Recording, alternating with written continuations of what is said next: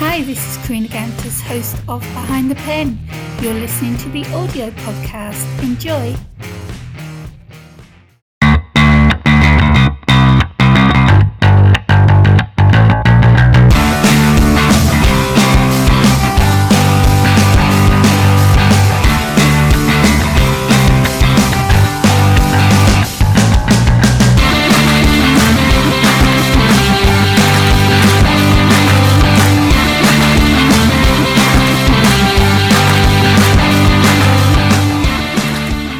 Welcome to another episode of Behind the Pen. I'm your host, Karina Gantus. I'm an award-winning author of 14 books, an award-winning filmmaker. I'm a podcaster, a YouTuber, a booktuber. I run Author Assist, which helps authors with their marketing and promotion. I also am the host of the Author Assist show on the Artist First Radio Network. And of course, you are here for Behind the Pen. As you know, because I know you're regular listeners or watchers, Behind the Pen is for creatives that use a pen. You could be an illustrator, a writer, a musician, a tattooist, a artist, whoever holds a pen. So today my guest is Jessie Renner Gibbs, and she has got one hell of a story to tell us. Welcome to the show, Jessie. Hello, thank you for having me on.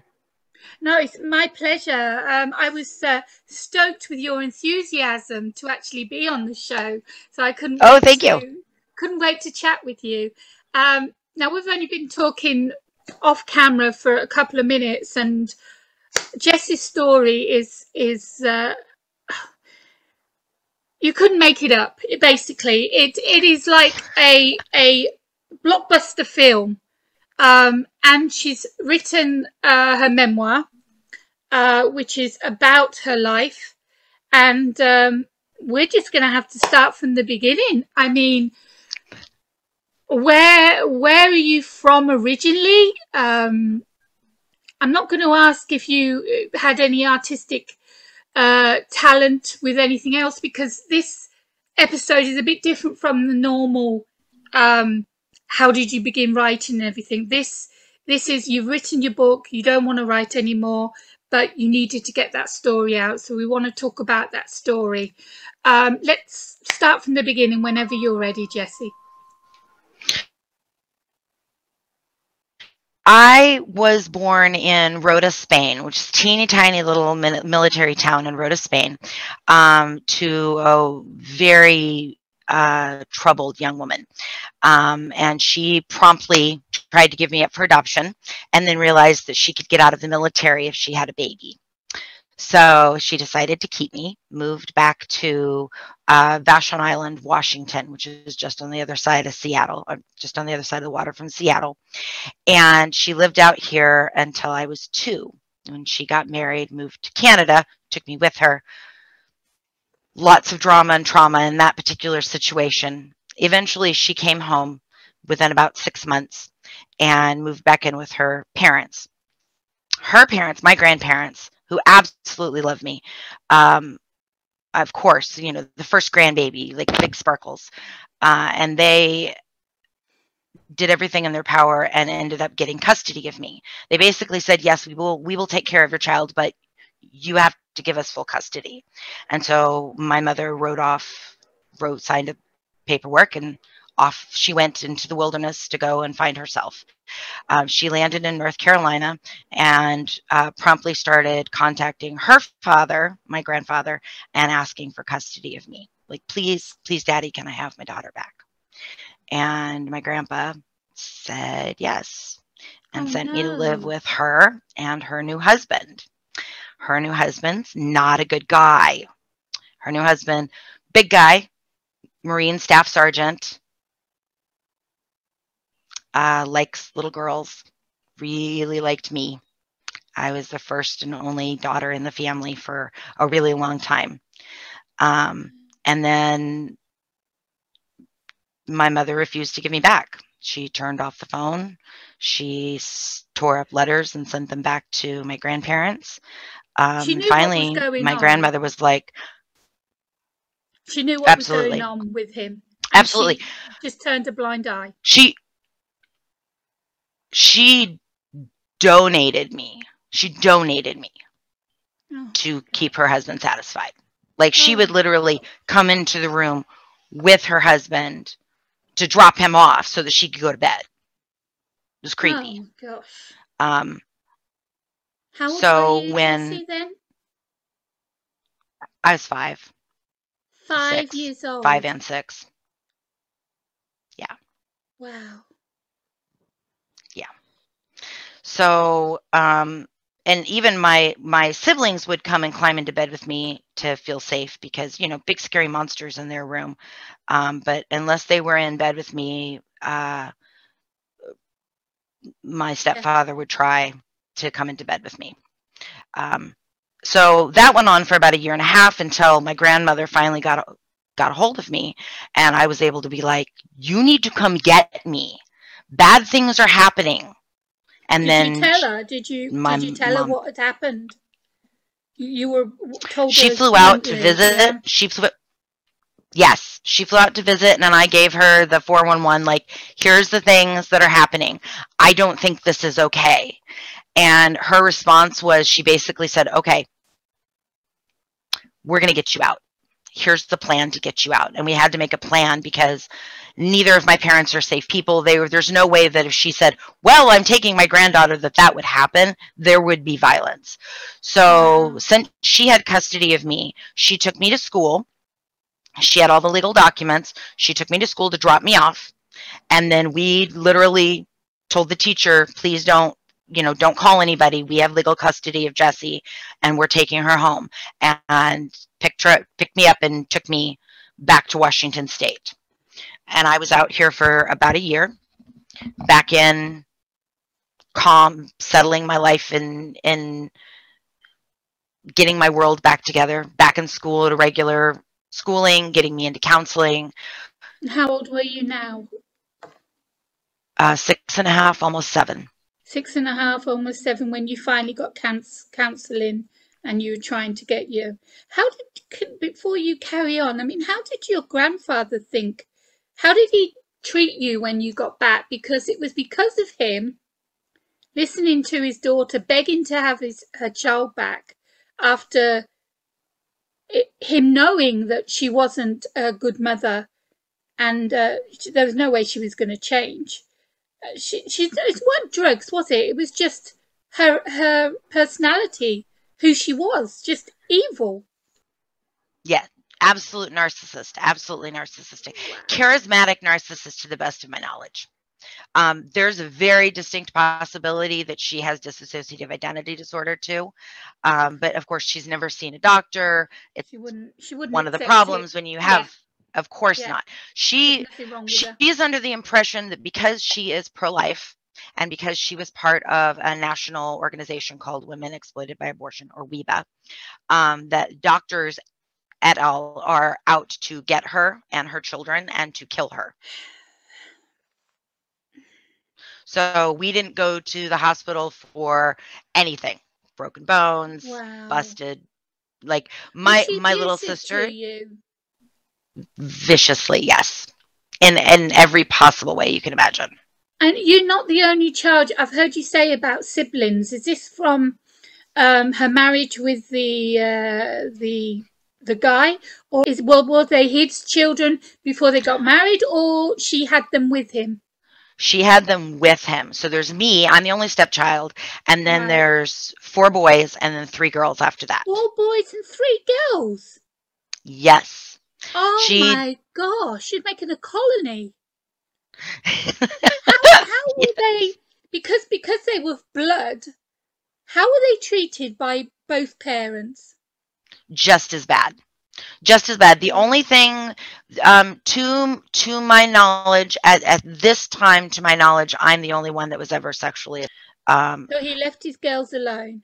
He left his girls alone. They weren't safe from other people necessarily, but within the family, they were safe. Yeah, it's a lot. It is a lot. Wow.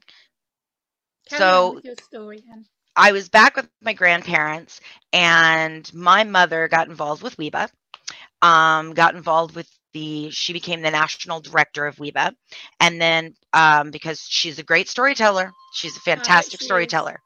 And my grandfather likes to say, he goes, I'm a fisherman. He's a fisherman. And he's like, it's my fault that she's like that because I like to tell good fish stories. And that's what Dolores does, is she tells a good fish story. She just doesn't know when to, he likes to say, I would have brought it home, but it fell off the bumper. So the fish stories run in the family. I mean, you've got amazing grandparents who love you to bits, who understand what's going on and are protecting you and have got custody of you. How did they end up with a daughter so, I'm going to keep using that word because there's only one word for it, and that's being evil. I mean, how did they end up from being so nice people to having a daughter like that? I know a lot of it is mental problems, but it's also how they're brought up as well, though. So Dolores has 3 siblings. They're all older than her. So she's the baby of the family.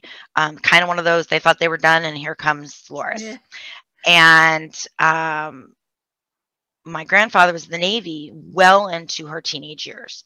So he wasn't necessarily a part of her life. Grandma ran a very strict, like a tight ship. Like things were the way that they were. But they started trying to get Dolores into counseling when she was little. Like she was 6 years old, and Grandma told the story that she came into the kitchen talking about how she was watching Leave It to Beaver. And Leave It to Beaver was getting beaten by his mother with a stick, which never happens. That's not a Leave It to Beaver kind of storyline. But that's what she thought. She started making up, and your grandmother saw it, and she knew there was something not quite right. That was when she was 6 years old, huh? That's when she was 6, and she'd always.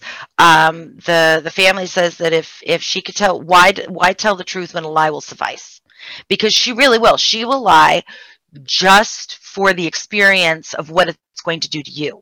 It doesn't matter if it's going to make anything better for her at all. Yeah. She's just curious what it's going to do to you. Such a, like you said, a narcissist is lying and doing it to cause pain to others. Wow. Okay, so we're with the grandparents now. So I'm with the grandparents. So my mother met with the national director of WEBA, and the 2 of them became fast friends very, very quickly. And Mary Sue, her name's Mary Sue, and Dolores, my mother, became very close. And Dolores told her all the stories about how awful Grandma and Grandpa were. And she believed them. They're awful. They made me get an abortion. They made me do all these things. La la la. And so convinced her to spend all of the last of her monies, and the 2 of them flew out to Washington State and tracked me for 3 days. Followed the bus to school. Followed the bus home. Followed the bus to school. Followed the bus home. And every day, Grandma and Grandpa would take a walk. Now, at this time, we were living in Kent, which is here in the Seattle area, and it was a little teeny tiny retirement community, and little cute little trailer. And so every day they would walk from their trailer down to the end of the lane and pick up the mail. And it was their, way to get away from having a crazy 7-year-old child who was hyperactive in this tiny little trailer. And so they go for a nice little walk. By the time they get back, there's a half a dozen cop cars, and I was missing. So what happened was Mary Sue knocks on the door, and she says, "Come with me quickly. Your mommy's in the car." And I was 7, and I looked at her and I said, "No, you're not supposed to go with strangers." And she goes, "You're a very good girl." And she turned around, walked away. And I was like, "Hey, I did the thing. This is what you do." When I was so proud of myself, this is what you do. And then I was like, wait a minute. I should probably call somebody. So I go to the phone to call one of the aunties who lived very close by. And by the time I got to the phone, my mother all 5'10" of her, had stormed into the room, grabbed me by one arm, and I was in my dress-up clothes, in December, grabbed me by one arm, dragged me kicking and screaming across the parking lot and into the back of a rental car, where she had brought my 1-year-old little brother with her because she was still nursing and claimed that that needed to be super high top priority. So she brought a baby with her to commit a felony kidnapping.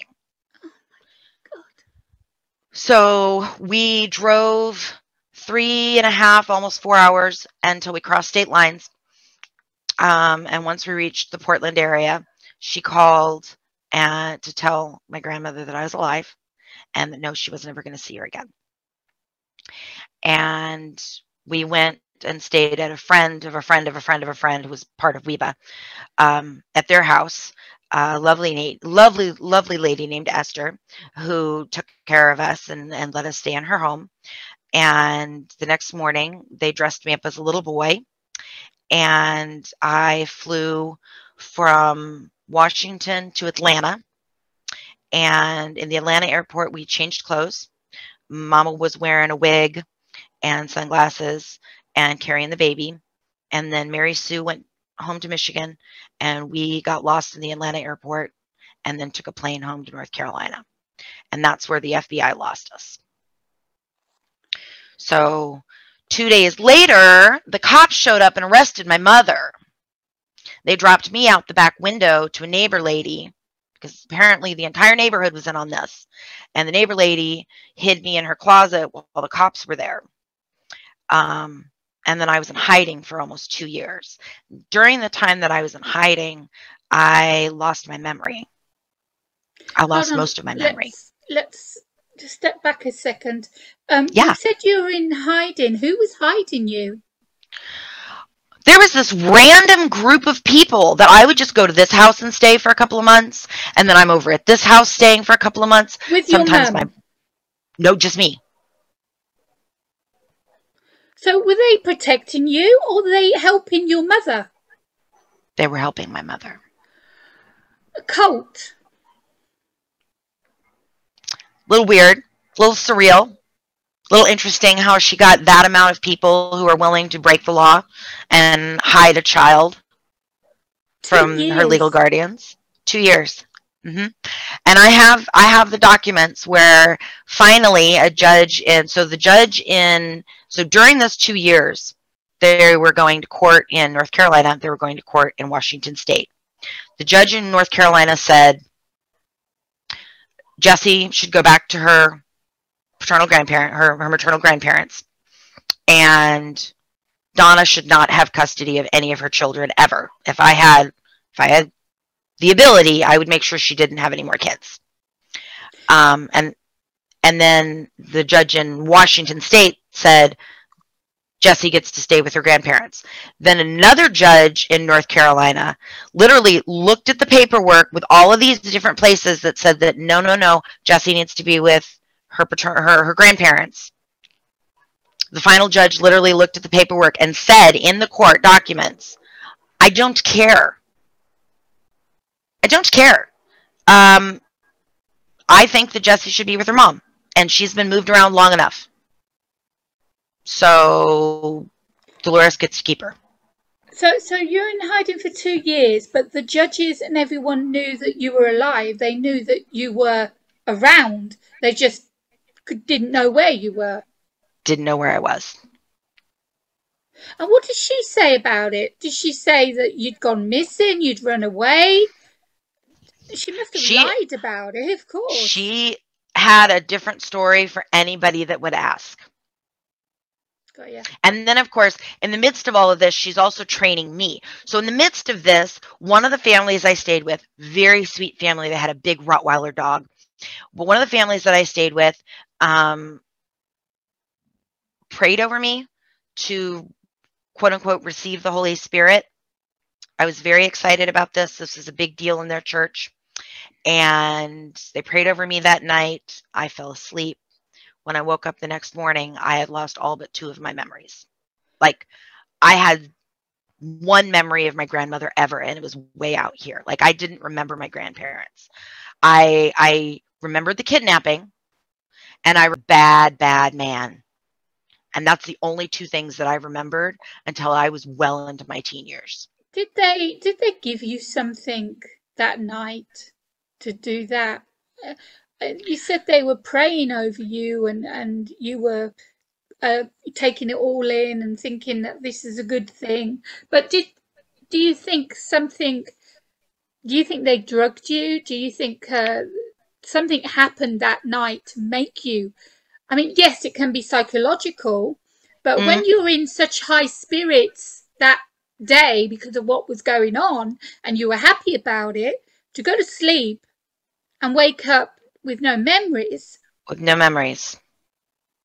I can understand about blocking when something bad happens, but for that to happen when you had such a good day before, it just doesn't register right, doesn't click.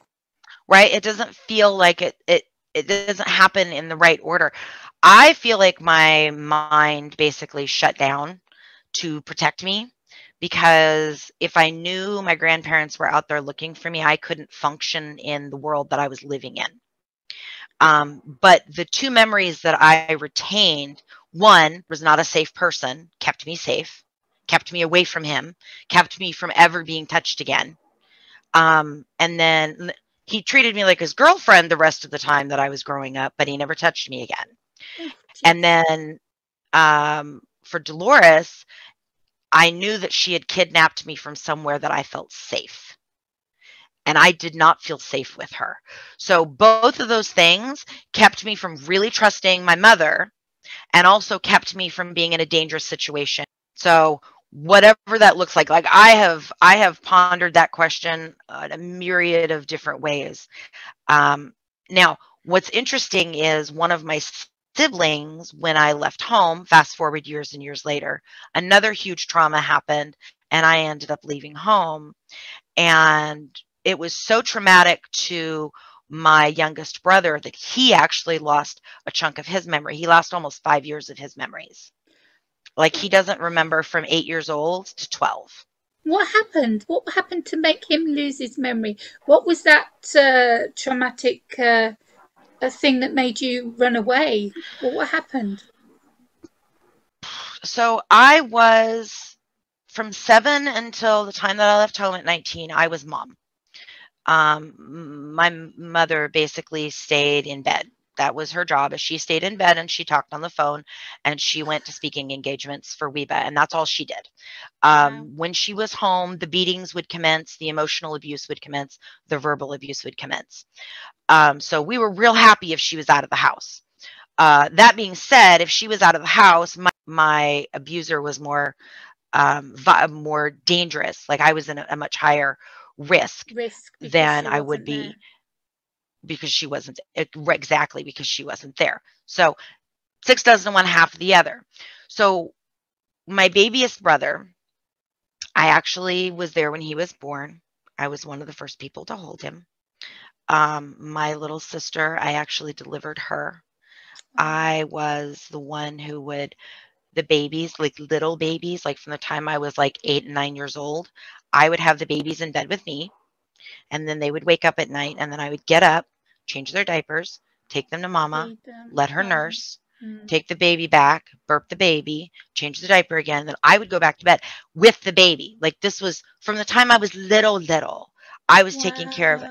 So when I left home at 19, so I was working at a radio station, and I decided to leave home because had given me a spanking at a week before my 19th birthday for having a bad attitude. He had given me a spanking and my oldest brother a spanking, who was 14.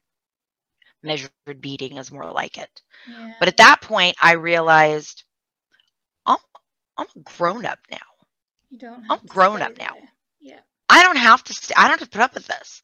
Also, of all the things that you've done that I believe are right because you've told me they're right, I know that this is wrong. You Wrong are now. spanking an adult. This is wrong. I'm leaving.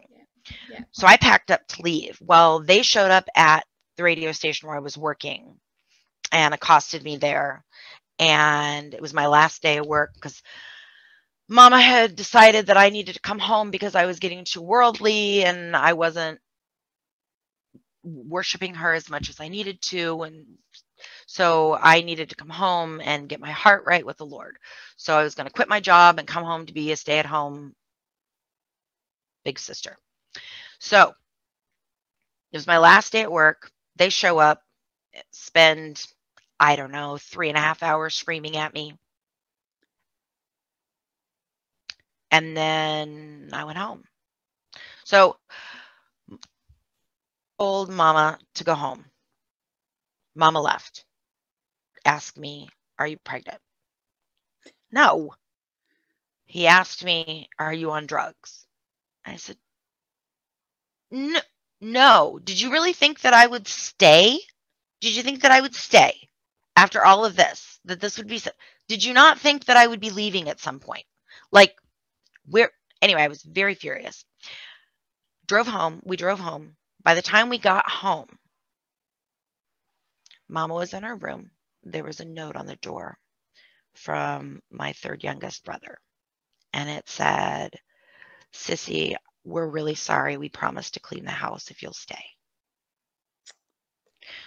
So while I was gone, in the hour that she had to reassess her life and figure out how she had gotten so far that her daughter was leaving home to never come home again, she went home and convinced all of my siblings that it was their fault that I was leaving. So I went upstairs and sat down. And my babyest brother came in and he sat down next to me and he's sobbing. And he puts his arms around me and he's like, "Sissy, don't you love me anymore?" I was like, first of all, buddy, of course. And he was 7. It's a really interesting juxtaposition of that age. So he was 7. And I'm like, "Buddy, I love you more than anything in the whole world. What in the world? Where did you hear this?" And he looks up at me with his big blue eyes and he's like, "Mama said that I was bad and that's why you're leaving. You're excused." And then my baby sister climbs up in my lap. My baby sister, she's 5 years old. She's so freaking cute with her big brown eyes. And she climbs up in my lap with her knees on my lap so that she can look at my face. And she holds my face like this. And she's looking at me and she's looking at me and she's looking at me. And I'm like, "What is happening?" And she goes, "Sissy, do you have demons?" Oh no. Excuse me? So I prayed to Jesus so you wouldn't have demons anymore and you would stay home with me. My baby girl. My baby girl. So I left. The next morning, I woke up in the morning and all of my siblings had climbed into bed. So I had the littlest one that was still sleeping with me. And then the next one climbs in. And in the middle of the night, the boys came in and climbed into the foot of the bed. And at some point in the night, I woke up because I felt my hand being squeezed. And I had my arm was like over the side of the bed. And I looked down and Noah was on the floor. He had pulled a bunch of clothes out of my closet and had piled them on the floor next to the bed and was holding my hand so he could be close to me. And the next morning, my mom came in.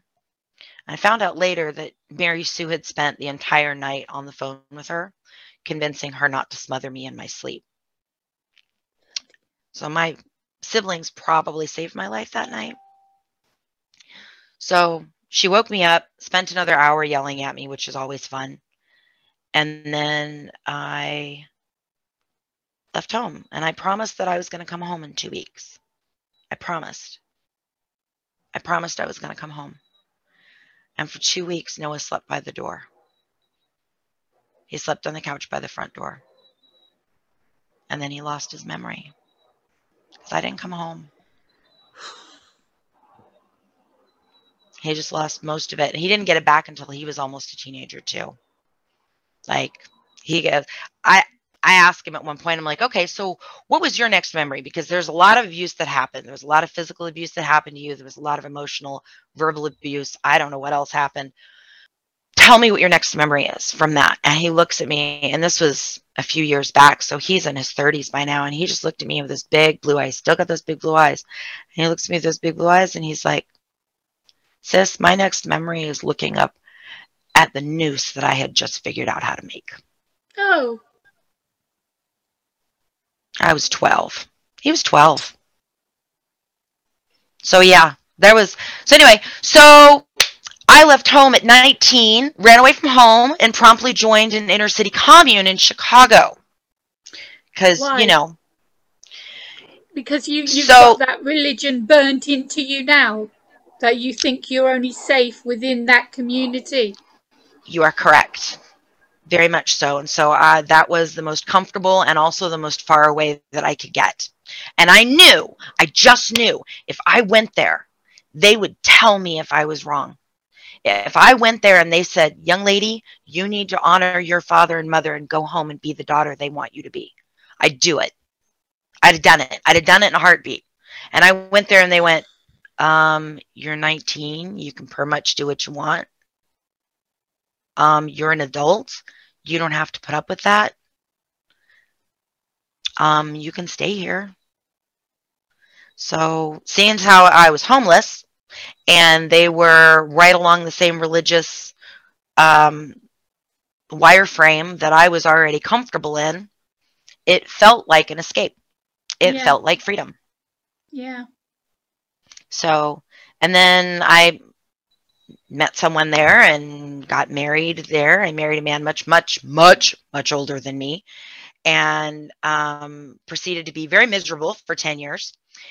You were with him for 10 years? I was with him for 10 years. Why? Yeah. I didn't think I was allowed to get divorced. Because of the cult rules? Because of the religious, yeah, there's a lot of, in the Judeo-Christian mindset, there tends to be a lot of looking down on people who get divorced. And so that was pretty much out of the question for us. Unaliving myself was much more. I mean, how was he with you? Was he a good husband? Was he wasn't just boring and just didn't make you happy? He wasn't a bad guy. He was just, he had the maturity level of unbuttered toast. Oh. Just, I outgrew him. I was 19 and he was 31 when we started dating. Wow. Yeah. Were you forced to go together? Oh no. I wouldn't say that. No, this was a lust-induced brain freeze. He was in a rock band. I was 19 and he was in a rock band. Yes, gotcha. Lead singer, long hair. Yeah, oh yeah. Got you. Been there. Carry on. So that was one of those things that, as a 19-year-old, if I had the opportunity to live that life again, would I have a fun experience with the lead singer of a rock band? Hell yes. Would I marry him for 10 years? Yeah, probably not. So yeah, so unaliving myself was more of an option than getting divorced. Okay. So since I was considering the suicide very seriously at the time, I had a very close friend who essentially saved my life. And in the commune. In the commune. And unfortunately, he was also married to one of my best friends. So we had an affair for about 6 months. And then I decided to leave. We got caught. And so it was, what are we going to do about this situation? And it was a big mess. And I was like, well, I'm not going to ask you to leave the community with your wife and your 3 children. I am very happy to be single. I am more than ready to get divorced. If that option is on the table, let's do it. I'm out. And so I ran away from home again. And if you're going to run away from home and you're going to do it right, you got to take your best friend with you. And my best friend in the whole world lived in Seattle. Now, In the commune, my husband's best friend is her brother, which is how I met her. But it turns out, we found out years later. So we've been best friends for like 25 years now. We found out years and years later. I get a phone call from my grandmother, and she says to me, "So this is interesting. I have two of my best friends who have a grandson who lives in this commune." And I'm like, okay, there's like 500 people here. That narrows it down. And she's like, "No, seriously, it's Eric." And I'm like, "Wait, my Eric? Wait, Sarah's brother? What?" So I go running upstairs and I'm like, "You're never going to believe this." So it turns out, so then I get on the phone with his grandparents, and his grandparents are like, "So you were kidnapped. Whatever happened to you?" They're like, "We've been praying for you for 30 years, honey. Are you okay?" So that's how I met my best friend in the whole world. And she's actually one of the reasons this book got written, because it really is kind of an intense and amazing story. And this is just a very rough overview of my life. We grew up on a farm in the foothills of the Blue Ridge Mountains with fireflies in the backdrop, a huge barn. We had cows and goats and chickens, dogs, a myriad of cats. We had 24 cats when I left home. Oh my God. Gosh. 24 cats. My mother didn't believe in stopping anyone from breeding on the farm. So there we go, which is another reason why we had all of them kids. So, and now I'm actually, so when I left home at 19, the first thing that my mother did was tell me that I wasn't allowed to have a relationship with my siblings at all. The letters that I sent would get ripped up and mailed back. She's got a hobby of doing this. She likes to change the phone number so I couldn't call and talk to them.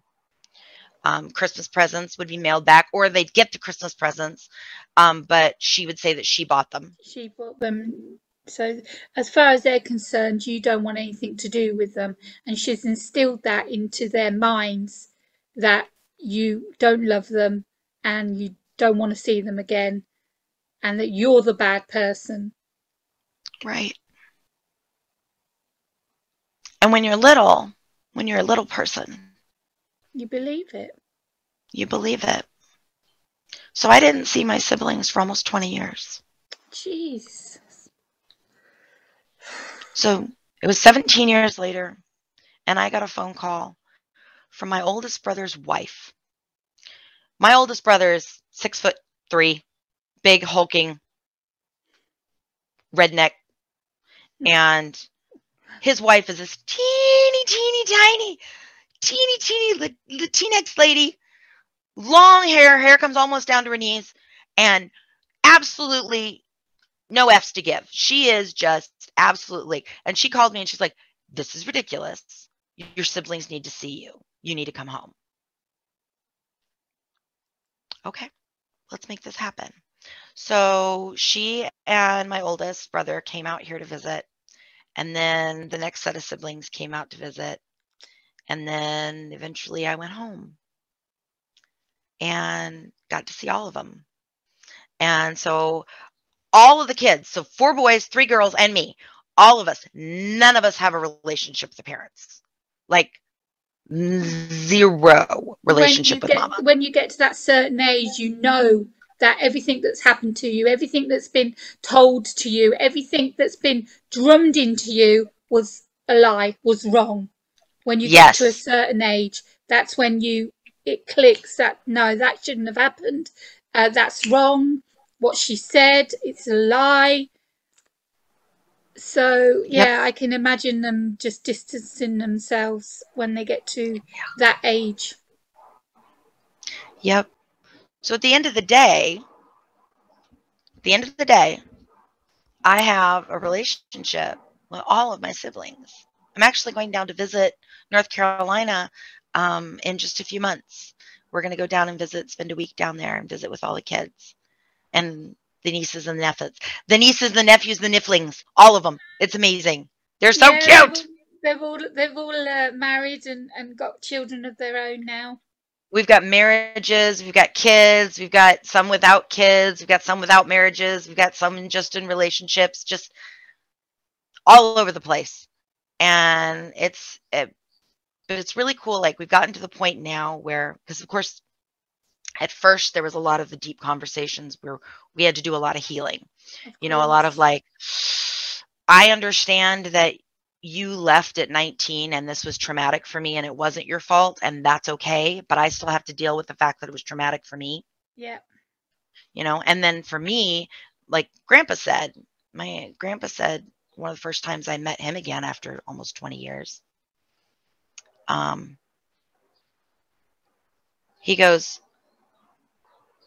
I'm just sitting here looking at you and I'm so excited to be a part of your life now. But there's a little girl that I'm never going to see again.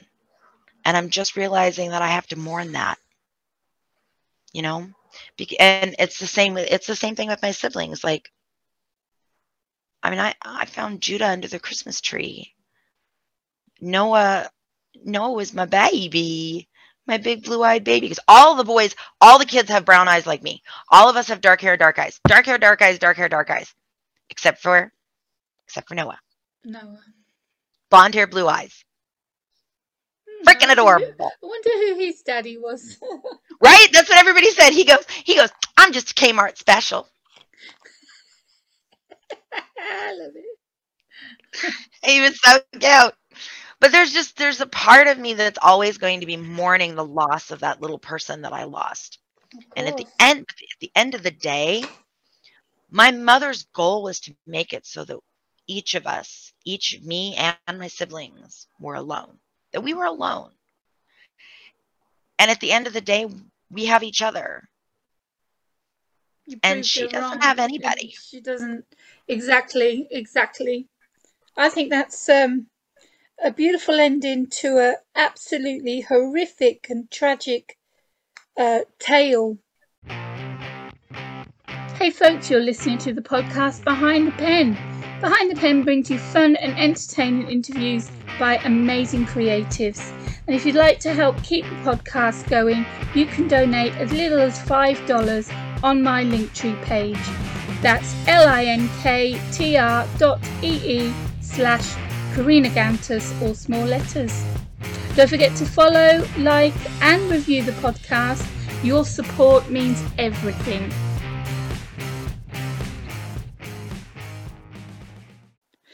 Why wasn't when she kidnapped and when the abuse was on record and everything, why was she never arrested? Why was she never put inside? So she actually went to jail. She was in jail for 3 days. Wow. Big one. And the judge let her out because she was a part of the La Leche League, which is a pro-nursing organization. And they wrote letters. Her pastor wrote letters. Several of the women doing. She was a smart cookie, that woman. Evil, but very, very smart. Yep. If she had her crap together, she'd be a lot more dangerous. Yeah. I've seen her talk people out of their cars. It's amazing. People will literally hand her houses. Just houses.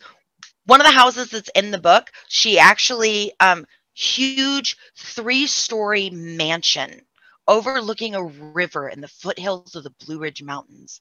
A 3-story mansion with gold-plated mirrors and red velvet carpeting. One of the first homes to have an in-house elevator from like the 1920s, right? So we moved into this house with not 1, not 2, not 3, but 7 kids. Moved into this house where my mother promised them that she was going to open a home for unwed mothers. She did about $100,000 worth of damage, and we had to be evicted. And they lost the house.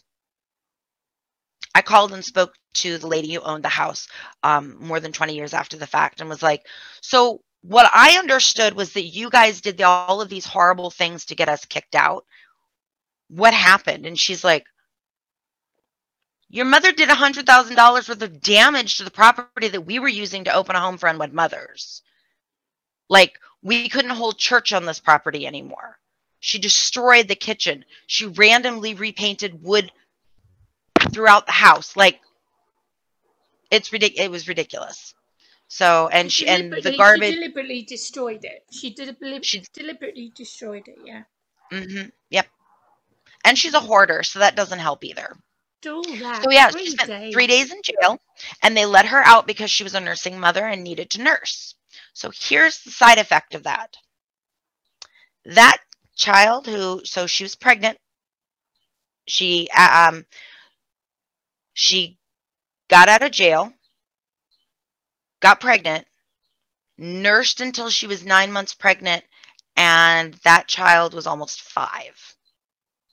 Because she had 5 years probation and was afraid that they were going to take her back to jail if she wasn't nursing. So she kept the baby nursing until she could start nursing another baby. Oh my gosh, mental.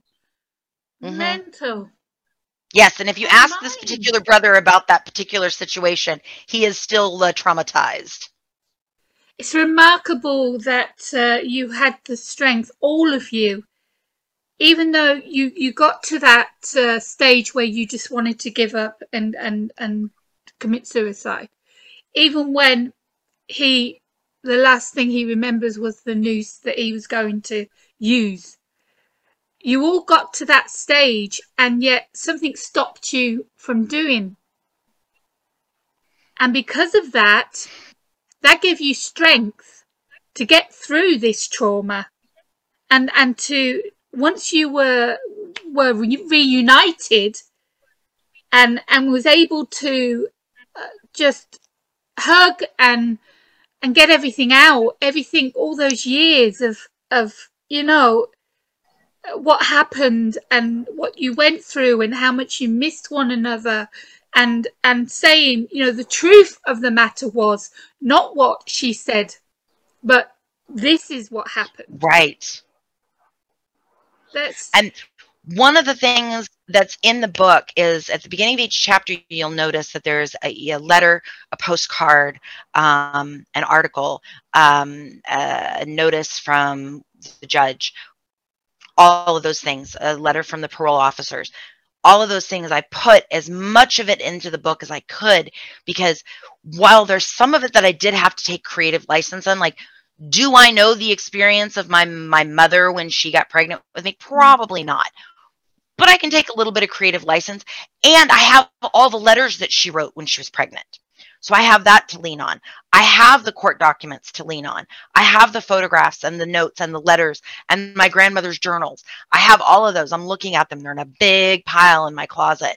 And they're all organized. They're all dated. They are all in, parts of them are in this book. And we had to downsize it immensely, because otherwise the book, it would just be a series. We'd be here for 10 years. Exactly. It would have gone on and on and on if you'd got so detailed about the evidence of what happened, having the evidence, having that proof. I mean, how long did it take you to gather everything and to get your mindset to go back down those dark and terrifying times in your life? How long from doing all that, from deciding you were going to do that memoir, to getting everything ready, to getting into that mindset? How long did that take you, Jessie? 25 years. It took me 25 years I would start writing and I'd be like, okay, I remember the kidnapping exactly. I'm going to write that story down. And I would write it down. And then I would get on the phone with my grandmother and I would be like, what do you mean that's not how it happened? What do you mean you guys, you went for a walk to the mailbox. I didn't know why you had left. So add that into the story. oh, I didn't realize that, Mary Sue was a part of Weba at that time. Okay, add that to the story. Oh, I have this information wrong. I thought that we were violently kicked out of the Lyledown house. No. We destroyed that house and they evicted us. Like, there's just those little things throughout my life where the story, and even Mary Sue was the bad guy in part of the story, and also the hero in another part of the story. And trying to get that and to integrate that into the character development, so challenging. But yeah, 25 years of research, and then timelines. Yeah. How many times did you get it from your computer and walk away? I've had to, you always put a part of yourself. I've done 14 books and there's always a part of me in my books. And I've delved into the abuse that I've been through, the bullying, the physical and mental bullying at school, and all the dark times, and having to go into it, get closure from it by writing about it. That's definitely therapeutic. But to actually have to go back to that time and relive it again, it's so hard, because you get into that dark mindset and it's hard to get back out of it and get back to reality, because you've gone so far back into your memory. You get lows that you need a ladder to climb out of. Yeah. It's definitely that part of it is totally a challenge. I find that I'm actually a better writer when I can get into that space. Like, my writing just pours out of me, and it pours out of me in the negative as well as the positive. So I can tell the good stories as well as the bad stories, but I've got to be in that headspace to be able to do it. And then, like, there were a lot of times where I would actually call my bestie and be like, okay, I need to write a story about Gummidge the cat, and I've got no vibe. I need some help. And she's like, okay, let me tell you the story of Gummidge the cat, and then you tell it back to me. And so we would go back and forth like this, and I could be like, okay, now I can write the story of Gummidge the cat, this wonderful big fat monster of a cat that my mother adored and all of us kids hated. But he ran that house. He ran the farm. He ran the dogs. He ran Papa. You can tell the extension to your mother. Like some of those fantasies where they have that creature beside them, which is part of them. That's what that cat was. I can't remember what they call them. Demons from Golden Compass. Bingo. Yes. That's exact. Gummidge was totally her familiar. Familiar. That's the word I was looking for. Yes. We would every night it would be like, okay, cats out, bedtime, and everybody would jump. All the kids would jump because whoever was the slowest had to pick up Gummidge. So we'd run to get all the cats and get them out of the house before bedtime. Why we threw the cats out at bedtime, beyond me. But here we go. So we threw the cats out at bedtime.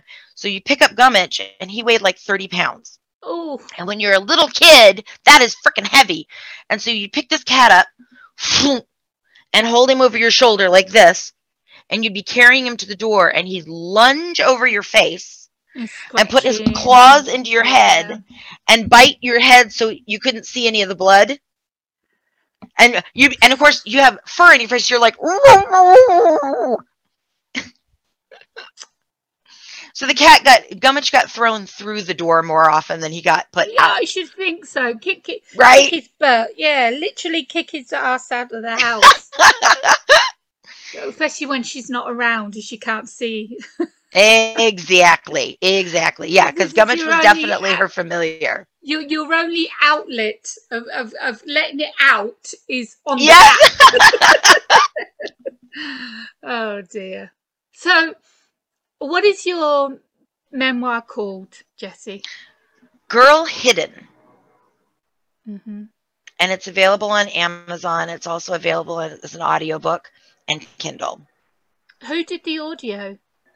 Lessa Lamb. She is an incredible audio artist, and she did an wonder. Like, I was in awe of the way that she captured the little Southern accents for all of the siblings. It just made me cry. It was so precious, and there are some moments in the book that are triggering. So I put a trigger warning at the beginning of the book. This has got some really dark lines in it. I mean, I'm totally against trigger warnings, but that's because when I write my novels, the blurb, the cover, it tells people what they're going to get, you know. So I don't need to put that trigger warning.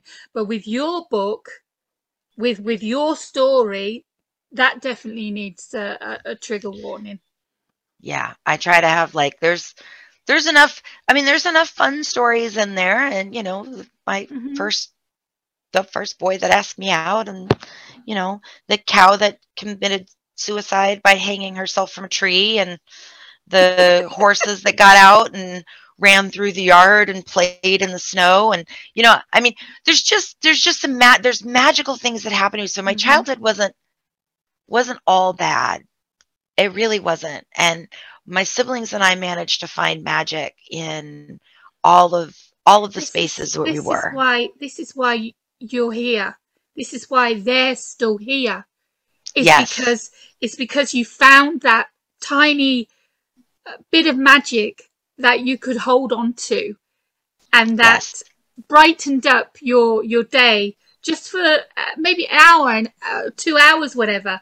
But it made a whole difference because of the other side of your life, having that fun time when you played, having running around the farm, whatever, kicking the cat in the butt. You know, it's things like that keep the good memories inside, the goodness. Yeah. That you don't. It's not all darkness, and you can survive this. You can get over. I don't think get over it, but I know you must have had a lot of closure once you finally got the story out. How do you feel now? Writing a book feels so. I don't have any children of my own, but I would imagine that writing a book feels like giving birth. It does. Because it was such an incredible relief and release when it was finally done. Good. When you held it in felt, your hand. When I held it in my hands, it felt like, it felt like magic. It felt like magic. It was awesome. 25 years of work, and it was finally done. Yeah. And of course, you know, you go through it and you're like, I probably could have written that better 100 times. Look, no matter what you like, I rewrote that story 10 times. It's done. You send it out and you're like, okay, that one sentence, I probably could have done that differently. What did your siblings think about the book? I mean, they've read it. They know about it. They're okay with you writing about it. So they're okay with me writing about it. They know about it. They have not read it. Okay. It's one of those where it's like, yeah. I don't know that I really want to relive those traumas. Yeah. Yeah, I get that. It's not like them writing it themselves and getting closure from it. It's if they read it, it would open up old wounds, basically. And I can understand that.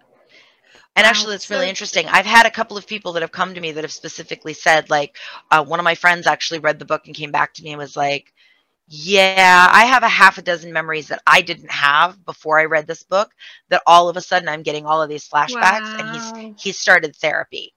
Wow. Like, there's some good stuff that's come from this. Like, it's my story, and it's healing for me to have that story out there. But yes, so many people can relate to it. So many people have been maybe not in the same exact situation, but know what you went through because they've went through it themselves. And reading the book is going to, like you said, maybe bring back memories that they put in the back and suppressed, and suddenly they're remembering them. But suppressing memories is not a good thing anyway. So true story. Them having it and remembering them, and then working on it and getting therapy for it, and being becoming new, becoming one again, you know? Yeah, the integration of self is such a big deal. It's so incredibly important. I agree. Yeah. I remember when I read A Boy Called It, very disturbing book. And Yes. as I was reading it, I saw flashes of me and my mother. And I was like, I didn't realize that what happened was abuse. Oh, honey. And that really, I would never read the book again, but it opened my eyes to a lot of things. And it also, those suppressed memories. I don't remember a lot of my childhood. My mum and dad were married one time. They got divorced one time. What happened in between that? I don't remember. Right. I have one memory of jumping up bouncing on the bed in my ballerina costume and saying I didn't want to go ballet anymore. That is the Oh, one memory that I how have old were from you? my childhood. I think I was about 4 or 5. Oh my God. That's I really, adorable. but like you said, you don't realise that you've blocked. You now that you've said, see, it's coming back to me now. Now that you've said that you woke up and you lost all those memories, I Yeah. lost my childhood. I don't know why. I don't know if it was because something happened.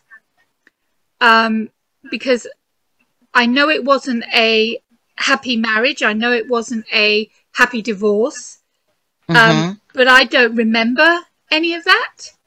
And Wow.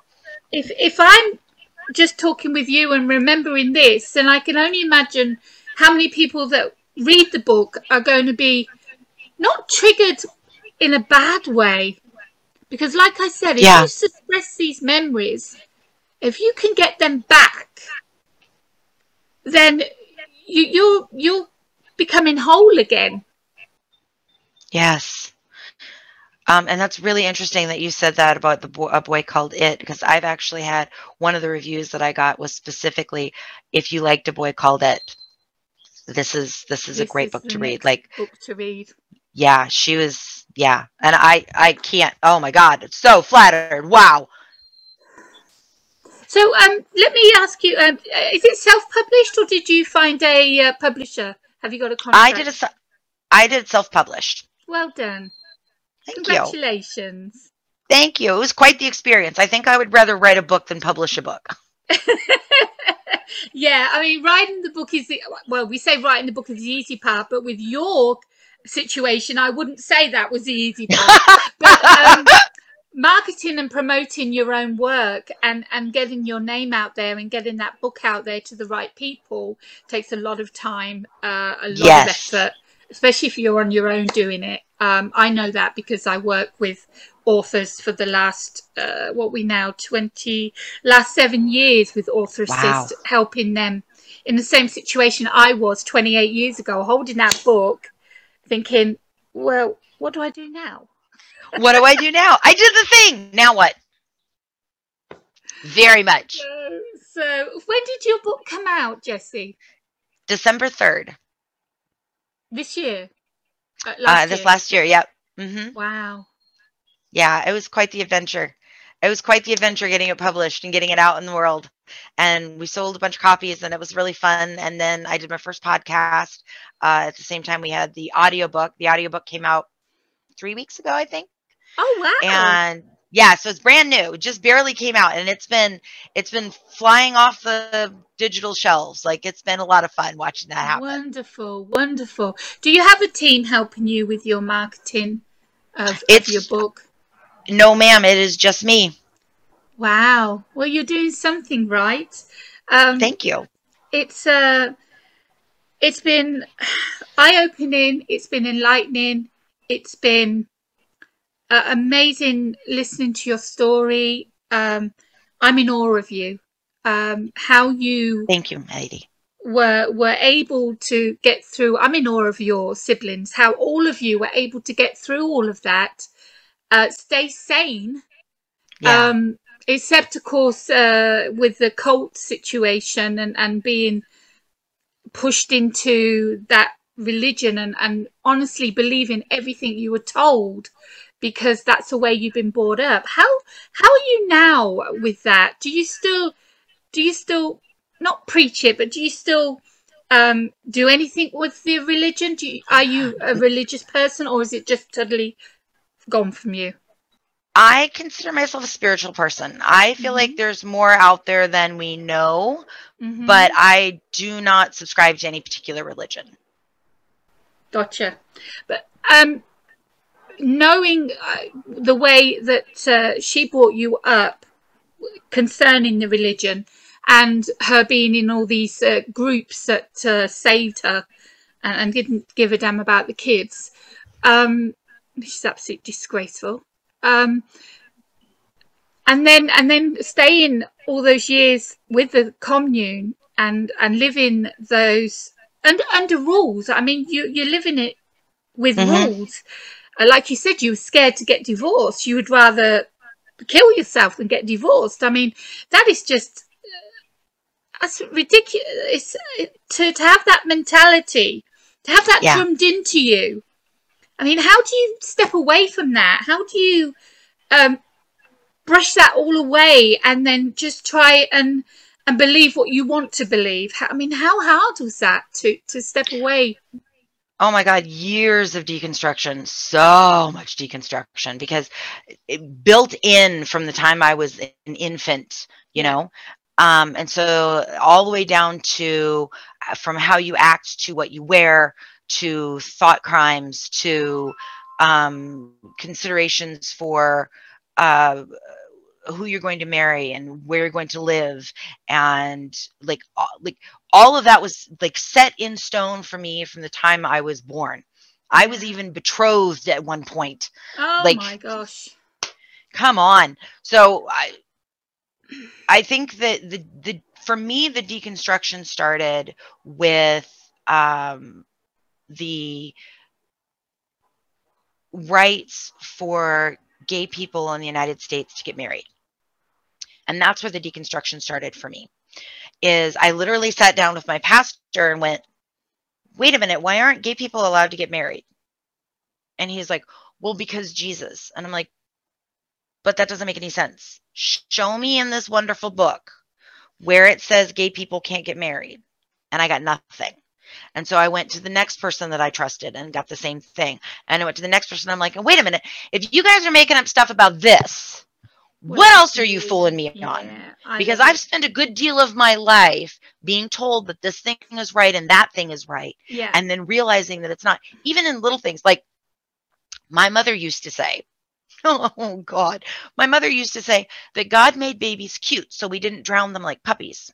Oh my gosh. And I thought that was hilarious. And I repeated that for years. I just thought that was the funniest thing in the whole world. And finally, my best friend looks over at me and she goes, "Jessie, who in the hell is drowning a puppy? What is wrong with you?" Uh, And then uh, it clicks. Oh, it's wrong. yep. So just Wow. even the little things throughout like life where you just go, "Wait a minute, I need to reassess how I think in this area." Yeah, so You are definitely. so strong for everything you've been through and getting over it. But with that on top of everything else, having to step away from that and having to like you said, deconstruct and find out what is real and what isn't. You've got to be such a strong person in your heart, your soul, your mind to be able to do that and get through all that. And you and your siblings, I mean, wow, it's just absolutely remarkable. Your story, you are Thank you. amazing. Um, I can't thank you enough for coming on the show and Thank you. sharing this terrifying story, your memoir, your life story, because it's not just what happened to you as an infant where it all started.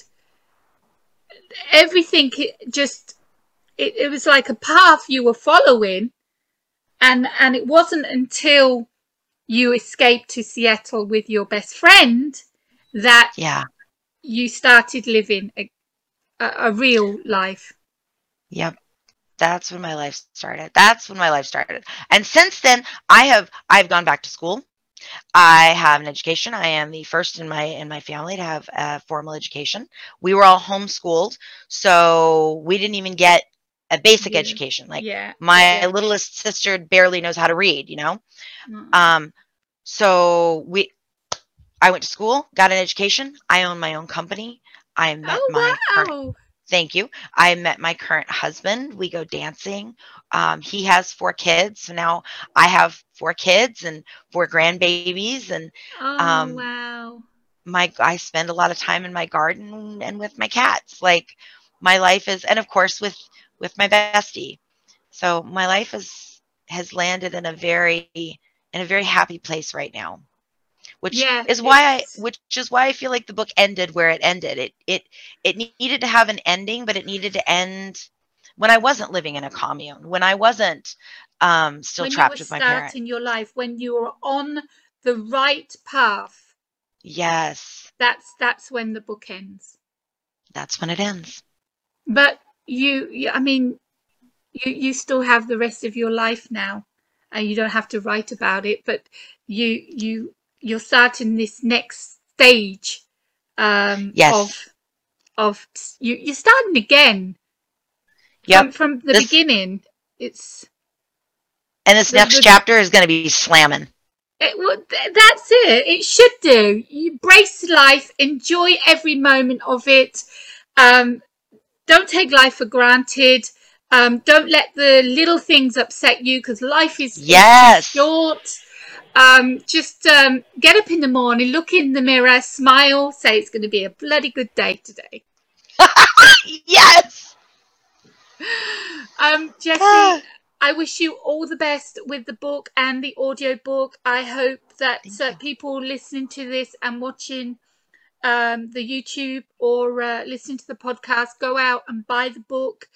Um, you've been so brave to write it. You've been so brave to talk about Thank it you. with me. I really appreciate the time you've given me, and your honesty, and how upfront you've been with everything that happened. And all I can say is God bless you. Thank you so much. I really appreciate it. And thanks for having me on. My pleasure, totally.